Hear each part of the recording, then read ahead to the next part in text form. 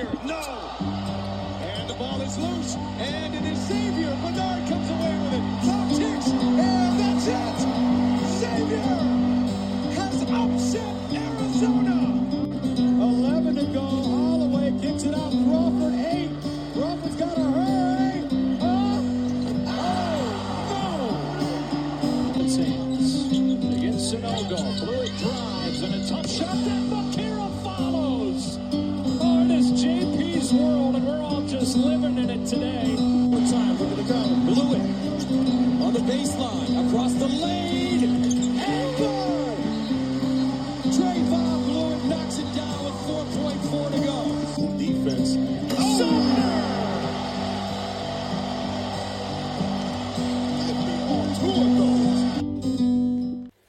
All right, folks, welcome back to the Norwood Noise podcast.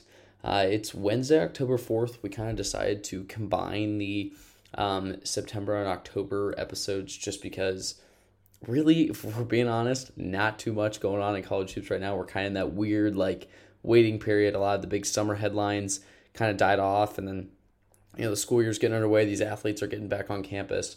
But there just really is not too much to speak of over the last couple months. And then again, of course, at the end of this month, we'll start previewing and doing all that big stuff, as the season comes nearer and nearer. Obviously, I'm very excited. Graham, I'm sure you are as well. Graham, checking in from the States. You're a United States correspondent now. Obviously, myself over here in Italy for the remainder of the semester. But Graham, how's Cincinnati life? How are the States? Oh, it's good. Now that the season's right around the corner, our Musketeer Madness that is usually towards the end of October is next week. So the season just feels even sooner. Games are going to be starting sooner than last year as well.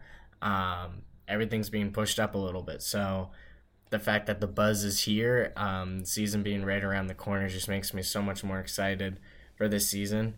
I felt like Evan and I reiterated this so many times last year throughout the podcast episodes that the more that we're around the sport and being able to see a really good college basketball team last year, Xavier in person, I just feel like I love the sport more and more every year. And this year it's like a newfound excitement. Last year's March Madness was probably the most games I've ever watched.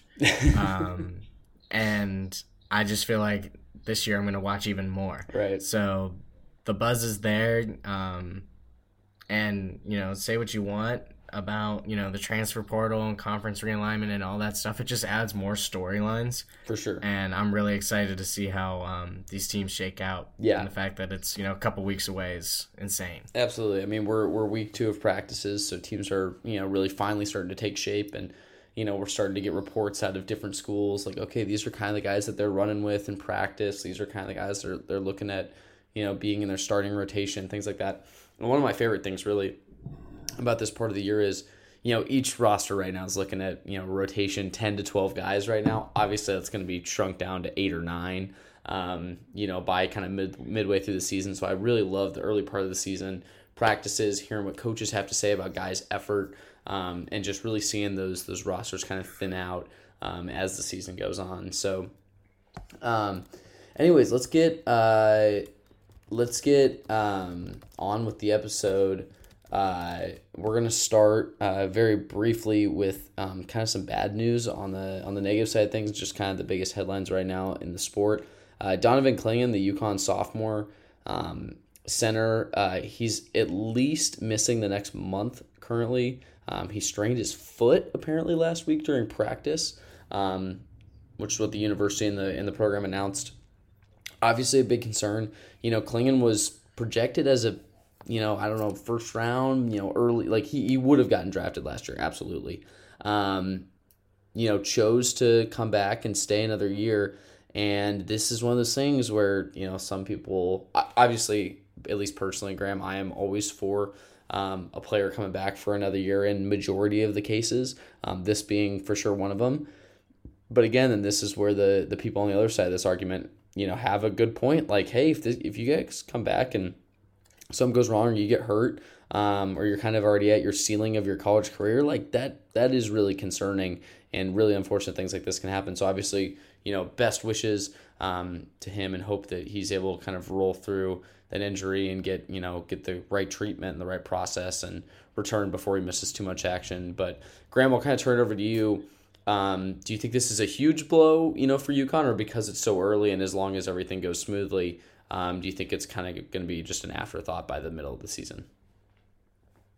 Well, one of the main things about UConn last year in their tournament run and their Big East success was how perfectly orchestrated that team was. Mm-hmm. From top to bottom, they played like 8 or 9 guys that had their role and played it to perfection. And Klingon was one of those players that kind of encapsulated how deep that team was. I mean, Sonogo was one of the best front court players in college basketball, and you take him off the court, and here comes Klingon, who at the start it's like, oh, he's like this like kind of weird frame, tall lanky freshman center that guy, you didn't know how much success he was going to have. He comes from a small high school. I mean, his high school highlights are hilarious. He's the largest kid out there by far. And he comes in and absolutely played his role to perfection. Mm-hmm.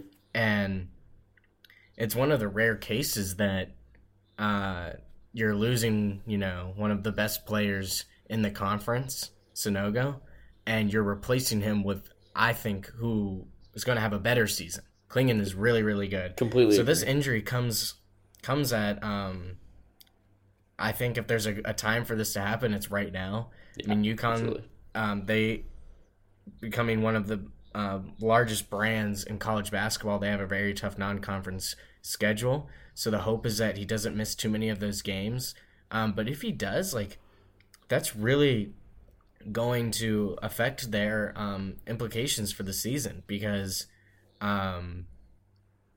if you drop 3 or 4 games in non-conference, you can't just cruise by in the Big East. And obviously we found out for years of watching Xavier that you cannot cruise to the Big East and hope that you're going to have a chance to make the tournament or get a favorable seat.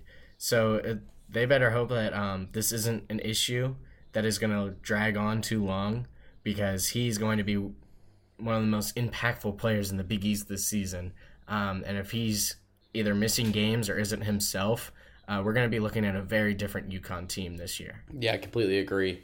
Definitely going to be interested to see how not only how quickly he's able to get back, but like you said, is he going to be himself kind of right away? Because sometimes those weird little injuries can take some time to work things out. And I know UConn, of course, has a stacked non-conference schedule, so definitely going to be interesting to see how they kind of handle that early on in the season. Another big headline that just came through within the past week or so, Arterio Morris, transfer from Texas to the University of Kansas, has been suspended from the university, from the basketball team, and also arrested on a rape charge. He's been dismissed from the basketball team in the university.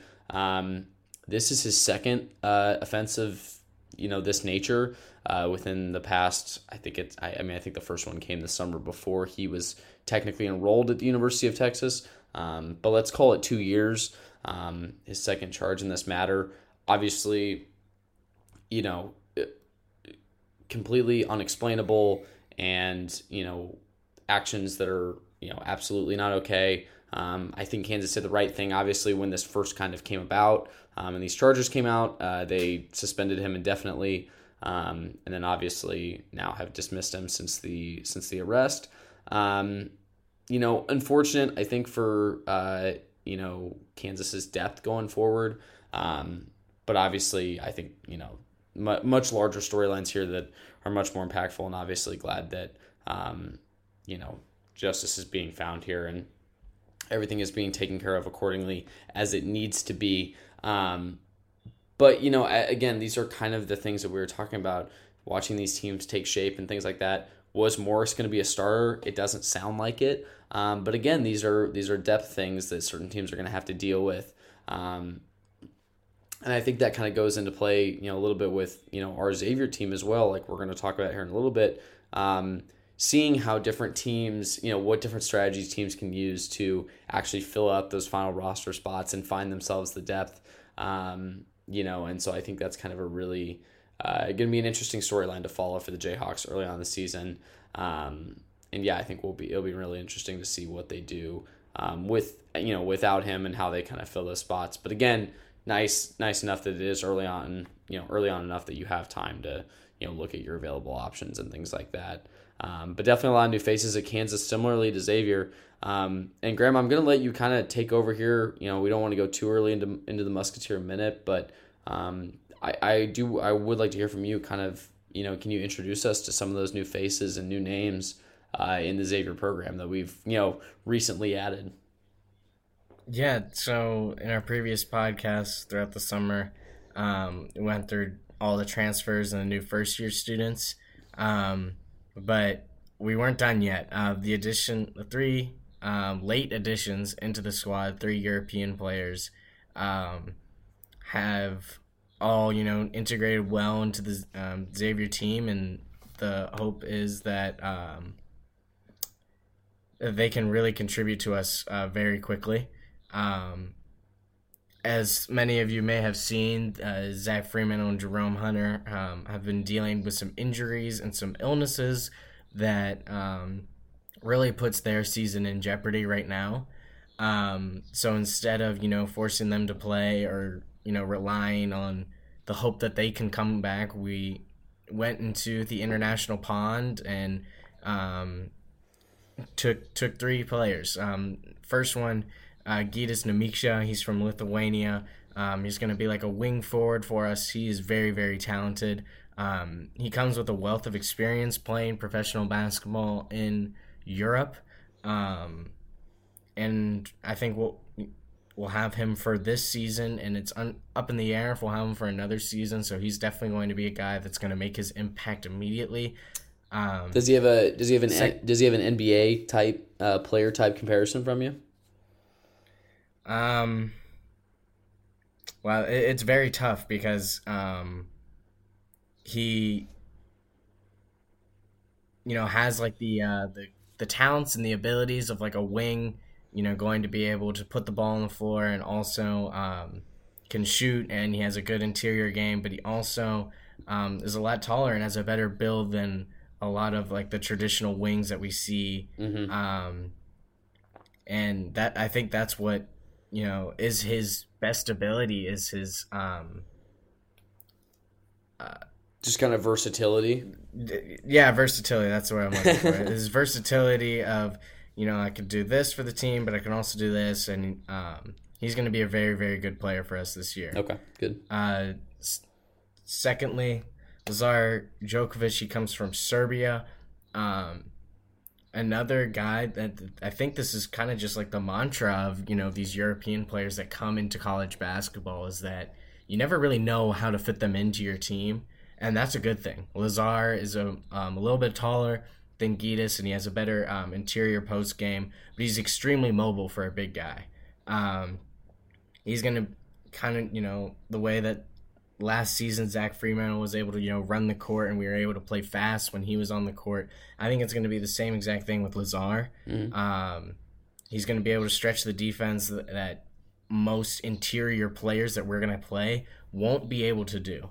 To have someone that is that tall and is that skilled, but and can also move around, is something that a lot of college basketball teams love to have. Someone who can give you a lot of options on both ends of the floor is something that we're really blessed with right now. Yeah, no, I love to hear that. Almost like a young and maybe upcoming Dirk Nowitzki a little bit.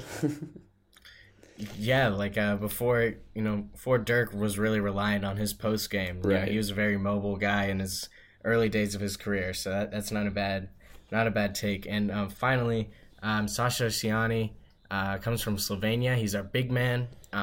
He's a very, well-rounded interior guy. He comes with a very large frame, really big guy that the more and more that he gets to spend time with our coaching staff working on his touch inside, the more time he gets to spend in the weight room, improving that already very good framework that he came to Xavier with. Mm-hmm. His ceiling is very, very high. He's going to be here for multiple years. He's 20 years old, and the fact that we're going to be able to have him for multiple years to mold him into this very talented post player is something that's really, really exciting. He comes in only after a few weeks here, but he still has plenty of time, before the season starts. And I think that we're really blessed to have this much time before, we get into the season, with our Muskie Madness, our inter-squad scrimmage, and, the guys being able to play each other in practice every day. He's going to just continue to learn, and his framework really sets him apart from most players in the Big East, in my opinion. Absolutely. Well, love to hear all of that and all of that good news coming up for Xavier. It's really going to be interesting to see how those players mesh and mold and kind of fit. I think with the late additions, obviously there's going to be a cause for concern with team chemistry and how those players mold. But obviously that's kind of what all this, like Graham was saying, kind of what all of this, these inter squads and obviously secret scrimmages are going to be coming up. No matter how secret they are, those are going to be coming up. And then obviously going forward with early non-con games, that's kind of where these teams have to mesh. One other headline that I really am interested in, Graham and I were talking about this privately recently, really interested to see how Des Claude is able to step into a leadership role this year, especially if, Jerome and Zach, whether they're around the team or not, if they're not on the floor, that's, still a huge loss in leadership and senior experience. We'll have to see how Des Claude, being kind of one of the only guys that was on this team last year, was on the floor, was playing consistent minutes, knows the system. Interested to see how that kind of new pressure and how he handles that, really, because obviously I think Graham and I would share this, but I obviously think the world of the guy. I think he's incredibly athletic and talented, and think that he could fill out a top scoring in the Big East point guard type of role. But I just don't know that, coming off of last year, which he had a very good year last year, don't get me wrong. But I just don't know that we were exactly expecting right away for him to jump into that role, and it's kind of looking like he might have to. So just excited to see what we get out of him, and obviously transfers. We talked about him last time, but there's a ton of new options there, especially in the scoring department from the transfers. With Xavier McKnight, Quincy Oliveri, cannot wait to see what they can bring to the squad as well. So lots of good news for the Musketeers. I think that's kind of a little bit of an early Musketeer man. We really only have one other big headline, and this actually just came across my desk maybe 35 minutes ago, so it's kind of good timing on recording this. But the NCAA Division I Council has changed the transfer portal window. They've moved it down to 45 days from 60 days, which I don't know that has a huge a huge impact, but it definitely does shrink it, which I think was kind of part of the discussion, a lot this summer amongst coaches, amongst, journalists in this field, saying that, hey, this probably should be, changed a little bit. There should be some foreseeable changes to kind of shrink this and so on. And I do think that this is obviously overall a good thing for the sport. But we'll just have to see how it actually applies within this next year, and if it really does make that much of an impact. Obviously, this is impacting all Division I sports, but basketball being one that clearly used it very frequently. It'll be interesting to see how it changes. I think the other thing, too, that's worth noting is this period is going to be open April 15th to April 30th. And then as well as that normal kind of month of May after that as well. So interested to see how that kind of impacts the post basketball season run, as well as how going forward we're able to see what that can bring after obviously the kind of the obvious normal windows. Yeah, and with transfer portal and NIL being so new to the sport, I feel like over time, the next couple of years, we're going to see a lot more restrictions and a lot more guidelines that are going to be able to, guide how the NCAA goes about things. And I think that these restrictions and guidelines are going to be better for the sport. The more and more teams and governing bodies kind of get a better understanding about how the sport is going to work. I think that's all good things for the protection of student athletes and the sanctity of the sport as a whole. Yeah, no, absolutely. I think it'll be interesting to see how this really impacts the sport and all NCAA sports moving forward. But definitely think this is a step in the right direction from the NCAA, which is good to hear, obviously. So, all right. Well, I think that's kind of it, Graham. So long as we don't have any other parting thoughts, I think that's going to kind of wrap it. Again, short episode. This is kind of the September and October combination, but we'll be back with you late October for our typical, season preview pod, of course. And yeah, I think that's going to, kind of wrap it for today, but we can't wait and are very much looking forward to seeing you all and talking to you all soon here again at the end of the month and really get this thing underway because obviously, we're just around the corner. Big events, big practices coming up, inter-squad scrimmages, things of that nature. And can't wait to see how that, all kind of turns out moving forward. But yeah, really looking forward to just getting the season started. And yeah, we'll talk to you all again very, very soon. Again, myself, Evan Schibel, alongside Graham Griffith, as always, on the Norwood Noise podcast. We'll talk to you very, very soon. And yeah, we'll see you here in the end of October for that season preview. Cheers.